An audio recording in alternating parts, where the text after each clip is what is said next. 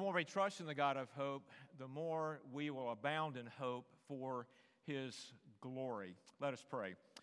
Father in heaven, even as we have just sung, even in the prayer of confession that we lifted up to you, we find words of hope for sinners who have an abundance of sin.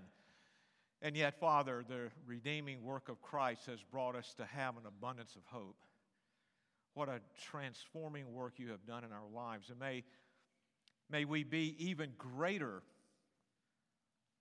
in our thanksgiving for all that you have done for us as we work through this passage in your word.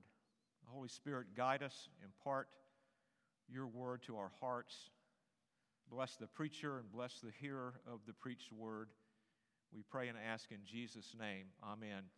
If you have your Bibles with you, and I hope you do, please turn to Romans chapter 15 as we read this morning verses 8 through 13 on this third Sunday of Advent. For I tell you that Christ became a servant to the circumcised to show God's truthfulness in order to confirm the promises given to the patriarchs, and in order that the Gentiles might glorify God for His mercy. As it is written, therefore, I will praise you among the Gentiles and sing to your name. And again it is said, rejoice, O Gentiles, with His people. And again, praise the Lord, all you Gentiles, and let all the peoples extol Him.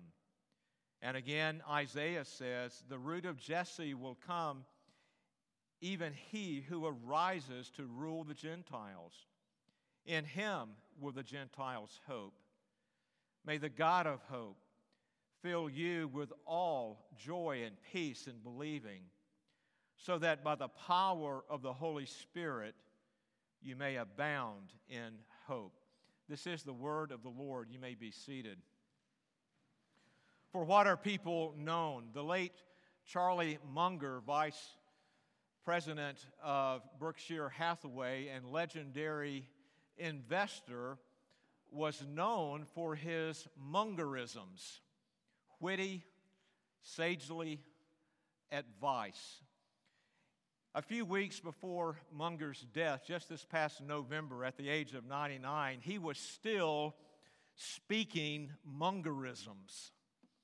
In an interview with a reporter, he was asked about what he did and what we should do when we have a rough patch in life. And this is the Mungerism. You have to soldier on, Charlie said. You can cry all right, but don't give up. Don't quit. Mungerisms characterized Charlie Munger. In our text today, Paul addresses the question, what should characterize the Christian life? For what should Christians be known? And the Bible tells us that Christians should be known for many things. We should be known for our love. We should be known for the fact that we are committed to the Scriptures. We should be known for living a grace-centered life. We should be known for being forgiven and being forgiving. But the Apostle Paul, in our passage today, focuses on one thing in particular for which Christians should be known, and that is not just hope, but a superabundance of hope. Robert Haldane, in his commentary on Romans, wrote this: the people of God have high hopes. The late James Montgomery Boyce wrote this in his commentary: we have divine, uplifting, great, overwhelming, and overpowering hopes. So let's be hopeful, abound in hope, and let the world know why, end quote. We should be known not only for hope, but for excessive, over-the-top, superabundant hope. Today we'll approach this passage by looking at three things. First, in this passage we see the Messiah of hope is declared so that we will know why we hope. And then secondly, we will look at the means of hope so that we might understand how we are to hope. And then the magnitude of hope concludes the passage, encouraging us to hope and that our hope would be excessive. So first, why do we have hope? God has shown mercy to both Jew and Gentile through the fulfillment of the promises of Messiah in Jesus, who became a servant to redeem both Jew and Gentile from their sin, to reconcile them to God and to reconcile them to one another. And in so doing, hope has come both to Jew and to Gentile in Christ Jesus. A depiction of the hope that Christ brings is seen in probably one of the most unusual and unexpected places. It was during World War I, in the muddy, cold, and bleak conditions along one section of the Western Front as soldiers fought and struggled in trenches. Late Christmas Eve, 1914, the soldiers of the British Expeditionary Force heard what they did not expect. German soldiers in the trenches opposite them singing Christmas carols. Messages were exchanged that evening between the two lines. The next day, British and German soldiers took photographs together. They exchanged gifts. They even played a game of football there in no man's land between the two lines. Amid war, if but for a brief moment, two enemies set aside their hostilities and came together in peace. The Christmas truce of 1914 was short-lived, but it pictures the result of Christ bringing peace. He came as a servant to bring peace to mankind, to bring the hope of salvation to both Jew and Gentile, to all nations, resulting in peace with God and peace between men, even former enemies. And this peace lasts for an eternity. In verse 8, we learn Jesus brought hope to the Jews, the circumcised, Paul says, by becoming a servant. Messiah, our Lord Jesus Christ, did not come down from heaven in power, nor in kingly regalia, but he came as a servant. As we saw in the incarnation, the first Sunday of Advent, he came down, he set aside his divine rights for a time to come as a servant. We read about this in the Lord's own words in Mark chapter 10 and verse 45. Jesus said, "For even the Son of Man came not to be served, but to serve and to give his life as a ransom for many." Our Lord served by giving his life as a sacrifice in the place of sinners like you and me. We read about this 2 weeks ago when we looked at the servant song passage in Isaiah chapter 52, verse 13, or verse 12 through Isaiah 53:12. And that foretells of the suffering of the Lord Jesus Christ, the servant suffering that he endured on our behalf. And just as one example, one verse 5 from Isaiah 53, "But he was pierced for our transgressions, he was crushed for our iniquities. Upon him was a chastisement that brought us peace, and with his wounds we are healed." The purpose for Jesus becoming a servant for the circumcised, the Jew, as Paul notes, was to confirm God's promises made throughout the Old Testament concerning Messiah, who would come and do all that was necessary to save God's covenant people from their sin. And he confirmed those promises by fulfilling them. And this confirmed to the Jew that God indeed is faithful to keep his promise, that God is faithful to give hope to the Jewish people. But then Paul shows it was not only for the purpose of Jesus coming as a servant to bring hope to the Jews, he also came as a servant to bring hope to the Gentiles. He says this in verse 9, in order that the Gentiles might glorify God for his mercy. Jesus is hope for both Jew and Gentile. Jesus is hope for the nations. Paul appeals to the Old Testament to show the inclusion of the Gentiles in God's great plan of salvation. Jesus came, and in so fulfilling these promises, Jesus was not bringing something new. Jesus was not breaking forth in the first century, innovating with respect to God's plan. No, this plan was God's plan from the very outset to include both Jew and Gentiles in his covenant people. We find a number of Old Testament passages quoted in just this passage that we read this morning. Verses 9 through 12 include a reference to 2 Samuel 22:50 and Psalm 18:49 in Romans 15, verse 9. And then in Romans 15, verse 10, we find Deuteronomy 32:43 quoted. And in Romans 15:11, there Paul quotes from Psalm 117 in verse 1. And then in verse 12 of Romans 15, Isaiah 11:10 is referenced. And I want us to look specifically at this passage from Isaiah. Brandon read earlier from Isaiah 11, 1 through 10. The prophet tells of the worldwide transformation that Messiah would bring. And read again Isaiah 11, 1 through 10. In the back of your mind, be thinking, transformation of the entire world.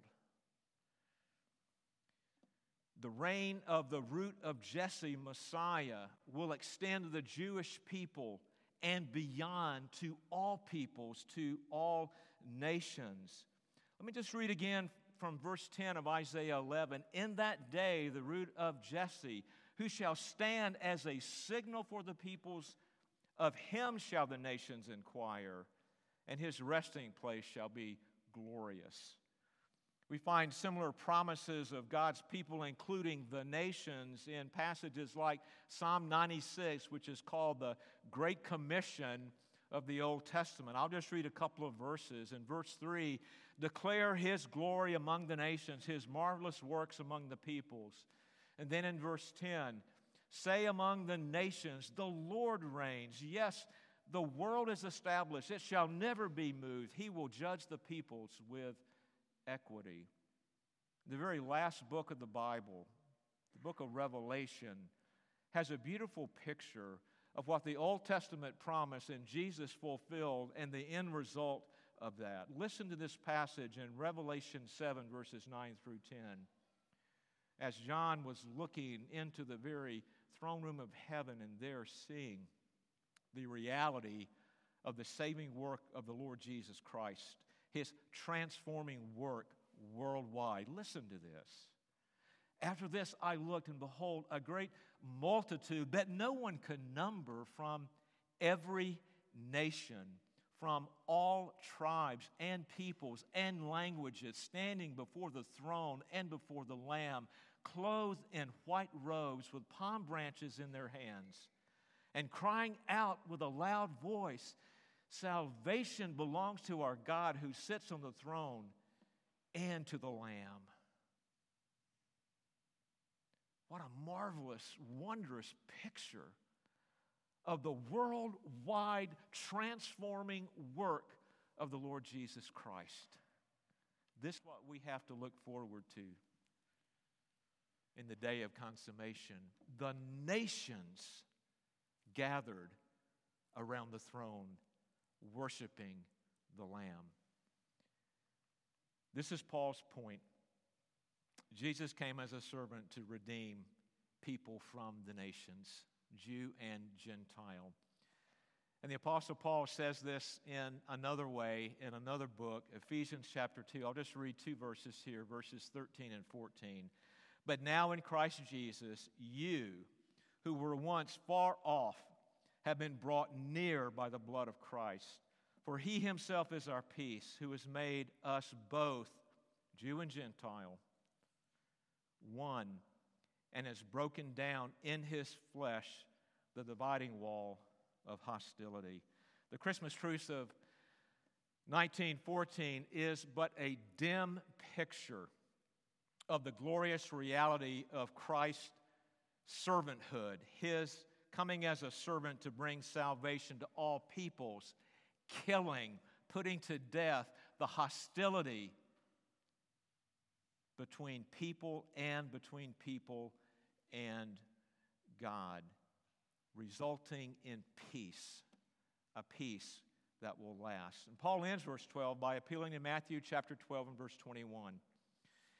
And Matthew 12 and verse 21 is actually based on Isaiah 11 and verse 10, where in Matthew 12:21, and the reason that verse 12 in Romans 15 ends the way it does is because of what is said in Matthew 12:21, where the root of Jesse will stand as a signal. That's the word from Isaiah 11:10, but in Matthew 12:21, it is translated as a hope. A hope for the people, Jew and Gentile. There is one people of God. There is one Savior of the nations. There is one way of salvation. And there is one reason for the people of the nations to have hope, and that reason is the hope of Messiah that is completely and totally fulfilled in the Lord Jesus Christ. Second, how do we come to possess hope? The means of hope is God's gracious filling of His people with joy and with peace through faith by the power of the Holy Spirit, that they may hope abundantly. True hope cannot be manufactured, and therefore it cannot be purchased at your local store. It cannot be conjured up by self-effort. Positive thinking cannot really bring the true hope that we find promised in the Bible to God's people. No human being can provide hope for me, and I can't provide hope for you or even for my wife or my children or grandchildren. We understand the biblical teaching about salvation, that we are saved by grace and through faith. Well, the same can be said of hope. In fact, Paul, in effect, says this, that we hope by grace, it is a gift, through faith, faith itself is a gift, and the instrument through which we are able to hope. Verse 13 is often used as a benediction, and it is a great benediction as we end worship services. It is a brief verse, but it is theologically dense. What does this verse teach? I just simply want to list several things. First, this verse teaches hope is from God, and the only proof I need is the way the verse begins, that God is the source. He is the God of hope. So if you want to be hopeful, don't turn to me, don't turn to your family, don't turn to anyone else, don't go try to buy it at your local store. Turn to God. Secondly, hope is by grace. The God of hope graciously fills His people with joy and peace. These are gifts from God. In fact, we don't deserve joy and peace, but God graciously bestows them on us, and we gratefully receive them. Third, hope is through the means or the instrumentality of faith. Joy and peace are received as gifts. They're a function of God's grace through the gift and instrument of faith.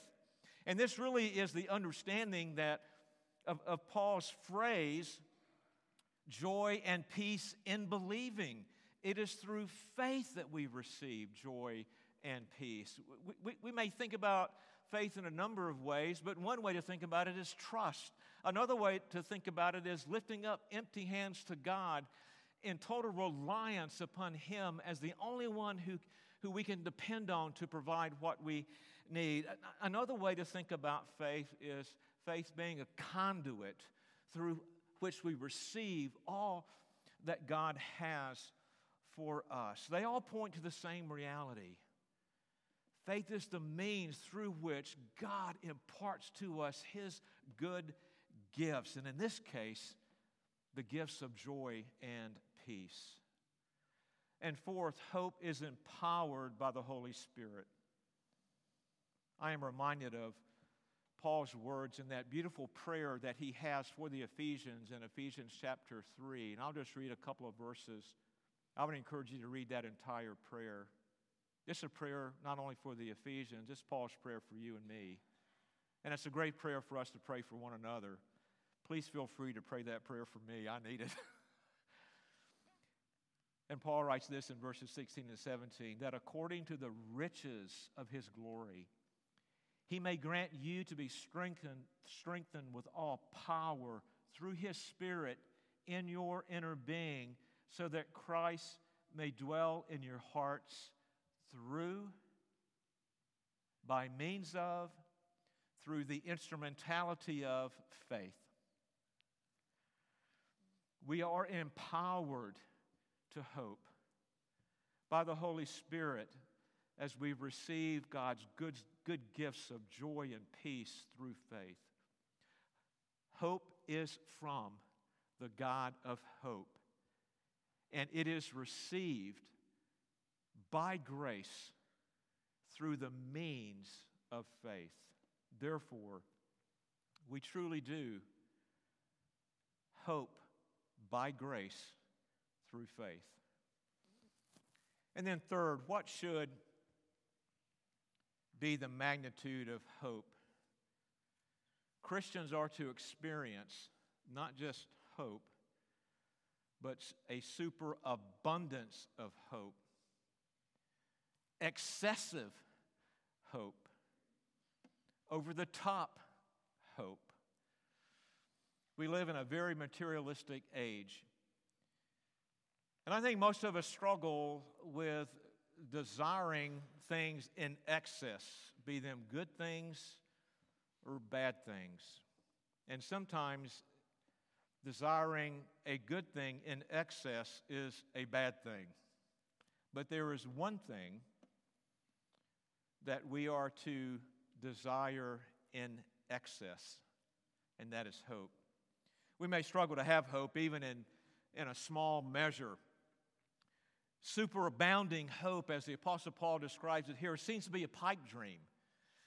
Think about the cultural divide that is in our country. Think of the gross moral decay that we see each and every day as we look about at our world. Consider the division, the sin, the watered-down spirituality, the very low level of commitment to the Scriptures that is often reflected in Christianity in our day. Think of our own struggles with sin and with others and with living biblically day to day, and even with loving Christ first. Our circumstances would seem to point to hopelessness. And you have to ask the question, has Paul spoken here with hyperbole? Superabounding hope? Are you kidding? Why is it often that we lack hope.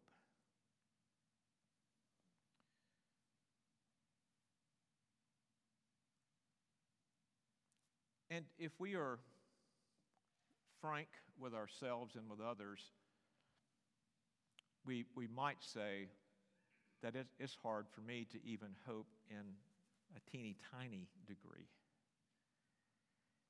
And here the Apostle Paul is telling me to hope excessively, abundantly, super abundantly. Why do we lack hope? What the Apostle Paul is showing us here is the reason we lack hope is because we lack faith. So if you want to experience superabounding hope, if you desire that this magnitude of hope might characterize your life more and more, the answer is not to buckle down and try and hope. The answer is to buckle down and believe in the God of hope more and more. Verse 13 may be summarized in this way. The more we trust God, the more we believe in the God of hope, the more He will grant to us through faith joy and peace, and the more we will experience to excess, to superabundance, hope by the power of the Spirit. We cannot hope apart from the power of the Spirit. We cannot hope apart from the power of the Spirit working through faith. We cannot hope abundantly without hope coming from the God of hope. So the answer to our hopelessness is not to hope more, it's to believe more in the God of hope. And one way to think about this is the more our souls are anchored in Christ by faith, the greater will be our hope. Think of a ship that has a very strong anchor, and it is anchored out in the ocean or in a harbor, wherever it is anchored. And just how solidly it is anchored, that will depend upon, will that ship be able to withstand the storms? Our souls being anchored in Christ, like a ship, means that we can withstand the greatest storm, like those soldiers in the trenches in 1914. Our hope that is firmly anchored means that our faith and hope will not shift. They're in Christ.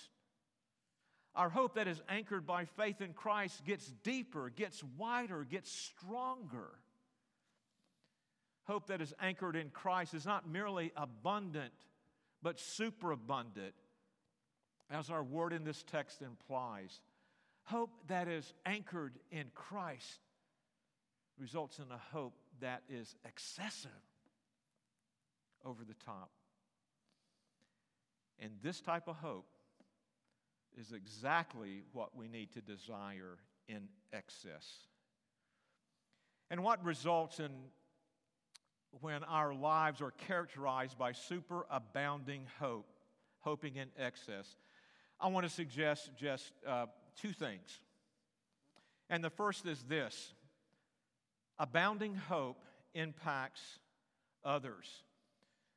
Remember the quote from Dr. Boyce. It ended with this: abound in hope and let the world know why. This type of hope reflects the source of our hope and the reason for our hope. And hoping in excess impacts others. Already this year, I have watched Dr. Seuss's How the Grinch Stole Christmas many, many times. I don't know when we started, sometime earlier in the year. And my favorite character, of course, is Max the dog. And you know the story. The old Grinch hated Christmas. No one quite knows the reason. But I think that the most likely reason of all may have been that his heart was two sizes too small. Along with Max on Christmas Eve, the Grinch on his sleigh went down into Whoville, and he stole all of their Christmas presents, took all of their food, just completely took everything that would have any resemblance of the Christmas spirit in an attempt to destroy their happiness and their joy and their hope. And the Grinch hoped, and all the Who's down in Whoville will cry, boo-hoo. That's a noise, grinned the Grinch, that I simply must hear. But on Christmas morning, he did hear noise. It started in low, then it started to grow. But the sound wasn't sad. Why, this sound sounded merry. It couldn't be so, but it was merry, very. His dastardly deeds did not change the Who's, but the Who's response changed the Grinch. Well, in Whoville, they say that the Grinch's small heart grew 3 sizes that day. Dr. Seuss helps us to see how the way we live impacts others. Paul tells us that others are impacted by our lives when our lives are characterized by such a faith, a growing faith in Christ Jesus, when our souls are so anchored by faith in Him that our lives overflow with superabundant hope. And they may very well ask, as Dr. Boyce suggests, why are you so hopeful? And how will we answer? The Lord Jesus Christ. And this superabundant hope is possible for you if you put your faith and trust in Him. Hope impacts other people. The second reason is God's glory. And this is an even greater motivation to be hopeful. God's glory. Notice in verses 8 through 9 that Jesus came as a servant to the Gentiles, that they might glorify God because of His saving mercies that they had received. And when we live in hope of God's saving mercies, He will be glorified. So we live for the glory of God, as our catechism teaches us, the very first question, but it also means that we hope in superabundance for the glory of God. What greater motivation do we need to believe in the Lord Jesus Christ and trust the power of the Holy Spirit to bring joy and peace, that we would overflow with superabundant hope? Well, Charlie Munger, as we started out with Charlie, he was known for his witty, sagely Mungerisms. Remember what he said, when you're going through a rough patch in your life, you have to soldier on. Hey, it's okay to cry, but don't quit. Well, Paul gives us infinitely greater advice in this passage today.